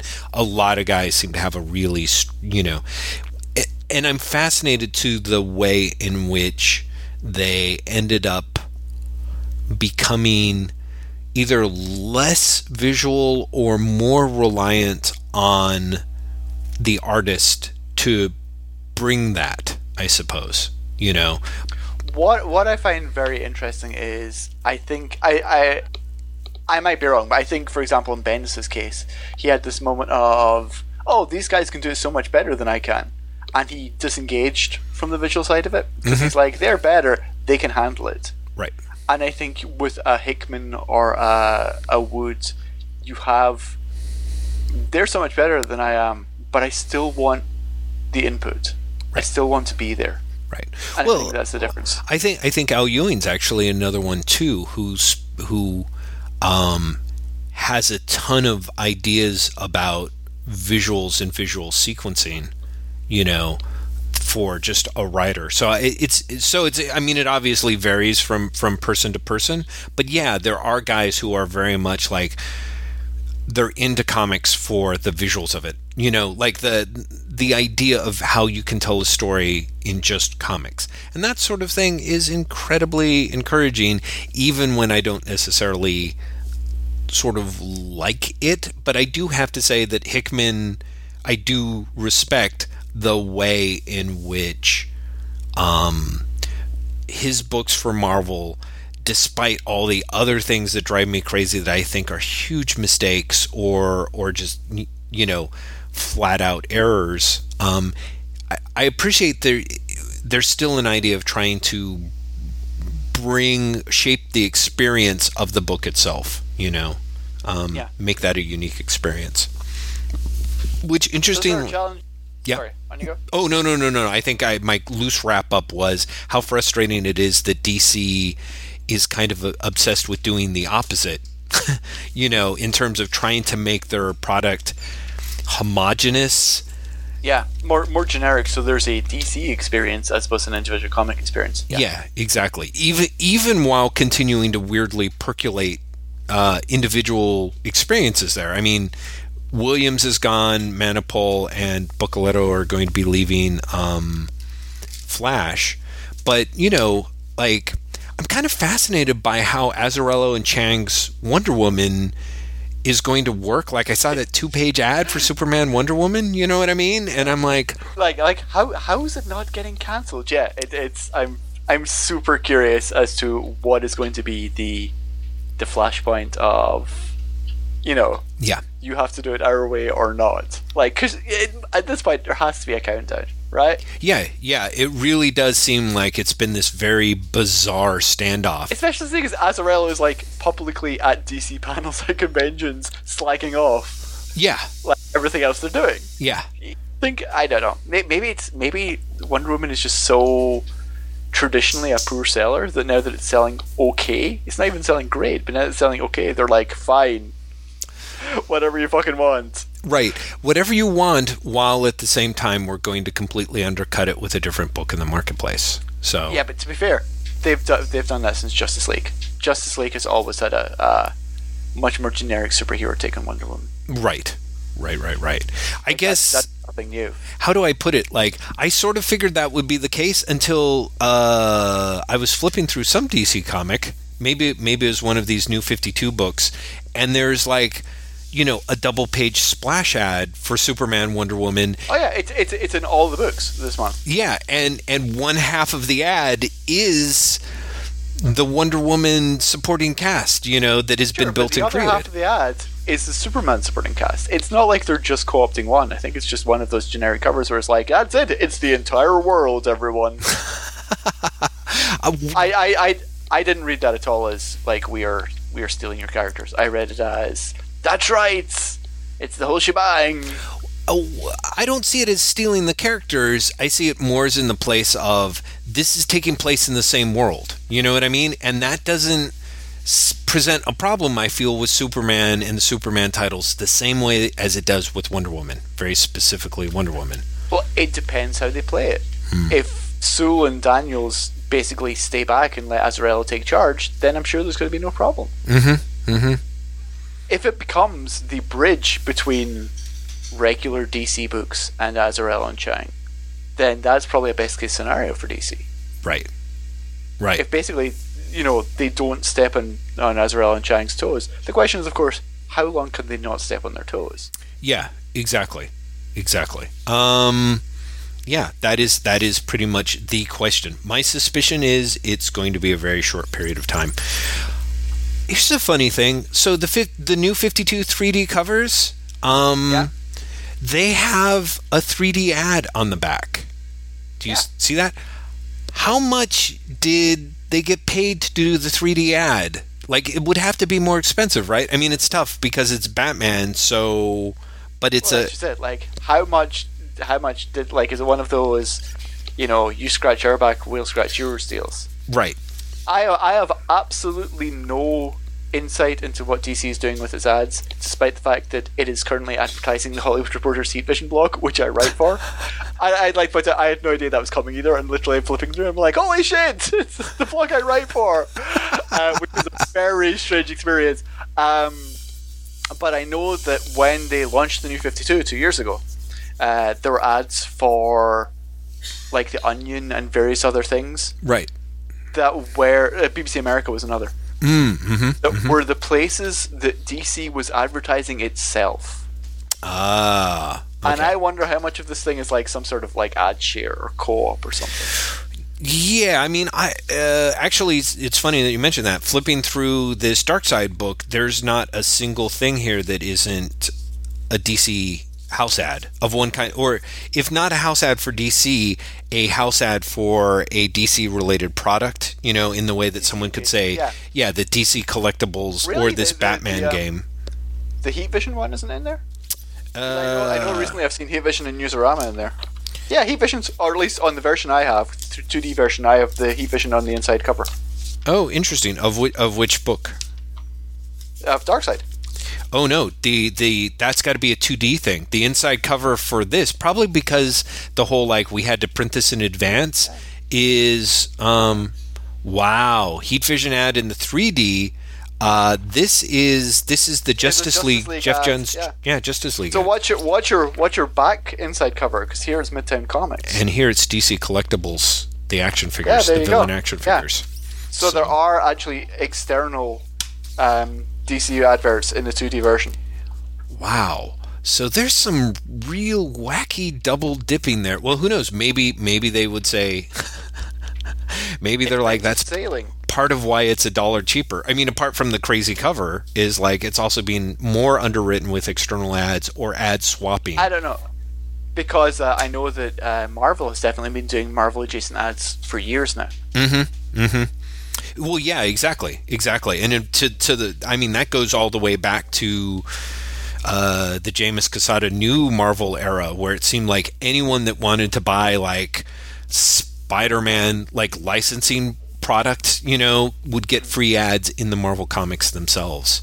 So there would be like, hey, Spider-Man Magnum condoms, and other weird inappropriate stuff like in the middle of their comics. So I don't know, man. I don't know. But the advertising is like, boy, I would love to see the spreadsheets on how that stuff works. You know what I mean? Because they have to account for that. There has to be money that, if it's not going in or going out, has to be accounted for in their budget for their advertising. Yeah, but if you think about it, so you look through that, you've got ads for like Arrow on the CW. Right. That'll come from the CW's fund. That won't come from anyone else's. Well, that's what I mean. They'll get paid for that. Right. But how much of that, how do I put it? How much of that weird... How much do they actually get paid, or how much do they get a special Friends discount? Yeah, kind of. Like these weird, like zero-sum balances, you know? Yeah, who knows? Where, like, the advertising department, you know, puts that in their ledger as ad that they paid for, and DC puts it as, like, an ad that they received money for, but neither actually did. You know what I mean? And it's fine because it's all internal anyway. I don't know.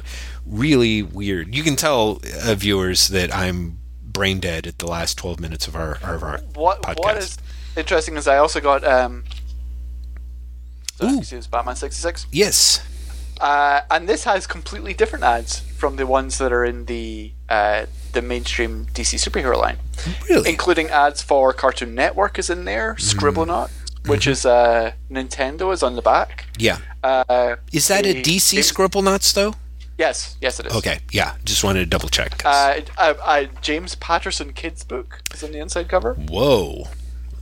So it's got entirely different things. Also, I have to say, it wasn't until I read the print, because after we talked about Batman 66 digitally last time, I went and bought the digital issues. Then it got sent in this print collection, which is the two parts of the Red Hood and the Egghead story follows. Yes. I didn't realize Jeff Parker is sneaking in 1980s pop references into all the stories, and I fucking loved it when I realized. Wait, which references are you talking about? The professor says, "Where's my mind?" when he gets the helmet glove. And then in the Egghead, the first line of the Egghead story is Egghead quoting the Beastie Boys. Yes. He says, "The egg, a symbol of life." I loved it. I had this moment of, you're fucking quoting the Beastie Boys, Jeff Parker. What the hell? Yeah. Actually, the in jokes and stuff in that have been delightful. And didn't the Joe Quinones art on that Red Hood look kind of gorgeous? I remember loving it a lot on digital. It's very, very good. And I like that Egghead issue. Yep. Yeah, I approve. Thumbs up, everyone. 2 thumbs up for us. In our last few minutes before we finish, I want to take advantage of something that Jeff and I were emailing about earlier on today, and for once, it's something that you listeners can take advantage of before it's too late. Kids, the Top Shelf production sale. You should fill your boots, as the saying goes. It's fucking amazing. Top Shelf has until Friday, September 27th. Oh, good. Okay, so this will sale on their website for stuff. Yeah. Their sale is astounding, and I'm not exaggerating. If you want to get March, the book that has just been published about the civil rights movement, you can get it in hardcover for $15. That's half price. If you want to get Heck or Creator 15, which is the books from Double Barrel, they're like $10 each. If you want to go slightly deeper, you can, like I did, buy the hardcover Eddie Campbell Alec collection for $8 instead of $50. $8 instead of $50, people. Yeah. You can also, like I did, buy the From Hell Companion for $3 instead of $30. Yeah. It's an insane sale. It's nuts. Yeah. People, you should all take full advantage of this, because these are fucking amazing comics at literally ludicrous prices. Yeah, some of the prices, they are doing some amazing liquidation style stuff there. You should also mention, I know some people picked it up and thought it was odd, wasn't necessarily their cup of tea, but like, seriously, we have talked to some of the other books that we've talked about at long and loving length in previous podcasts. For example, Paul Tobin and Colleen Coover's Gingerbread Girl, you can get for $3 in print. Oh, seriously? I didn't even see that. Gingerbread Girls? Oh, everyone, you owe it to yourself to buy that. Yeah, that is a pretty amazing piece of work. But there's other things in here. You know, there's a lot of really good stuff over here. Yeah, it's stunningly cheap. Yeah. I was genuinely.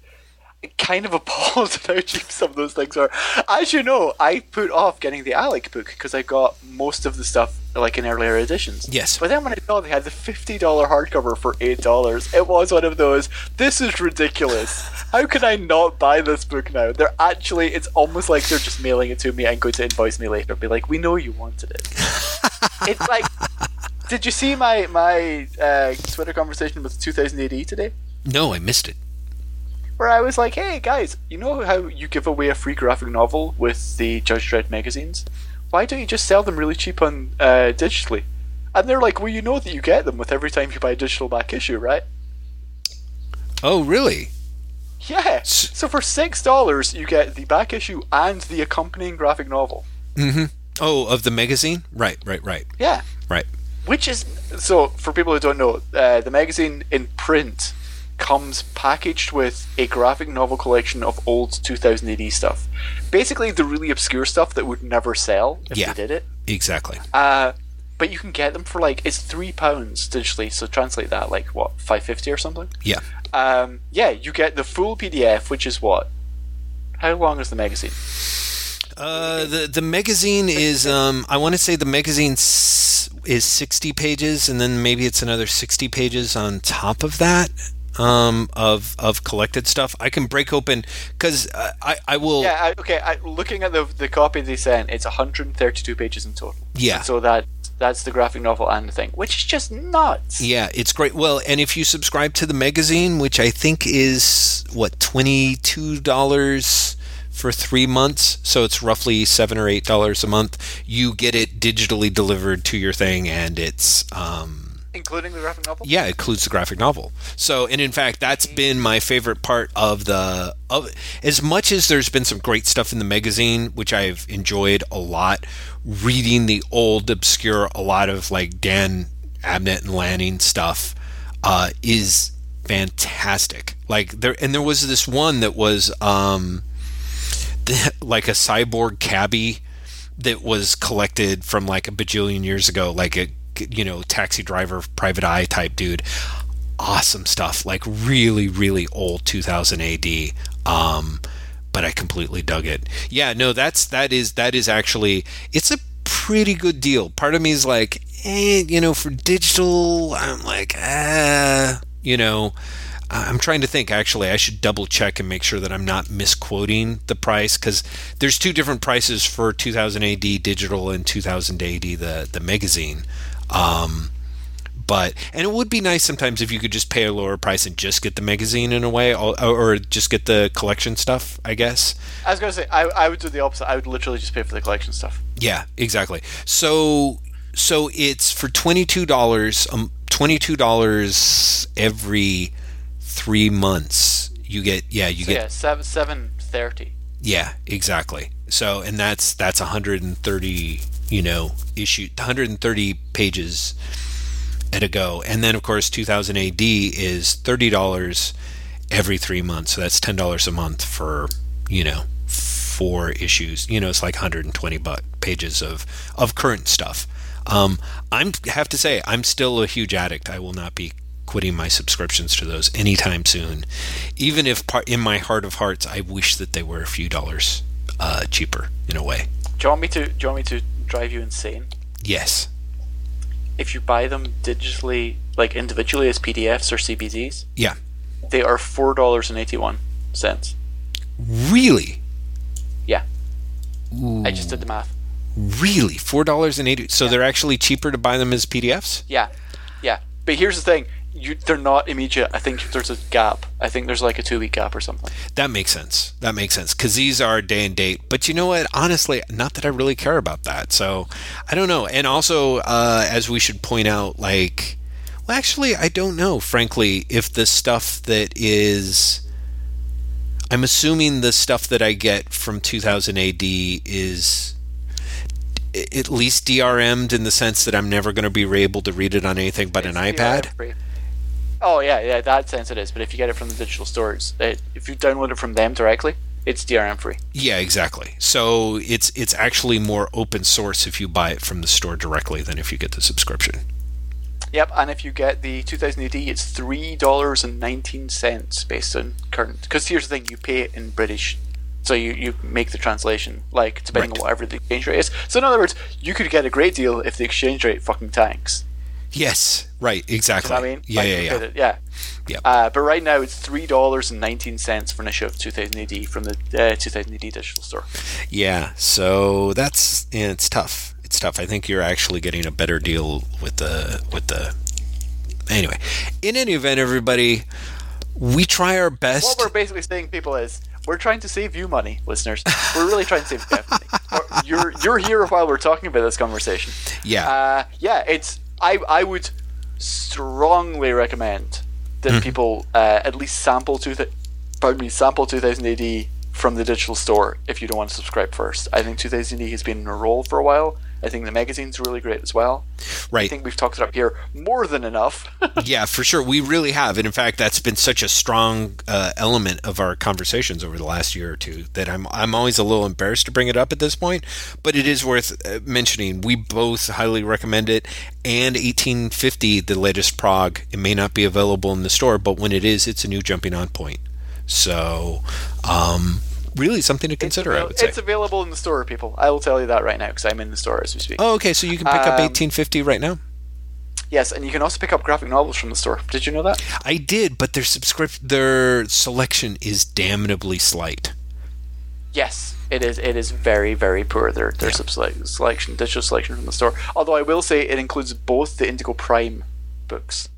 Oh right, you mentioned that. Yeah. Which is and I would really genuinely recommend Indigo Prime, especially Jeff, for you. The second collection, which is called Anthropocalypse, because that's easy to say, is illustrated by Edmund Bagwell, who did the 10 Seconders art.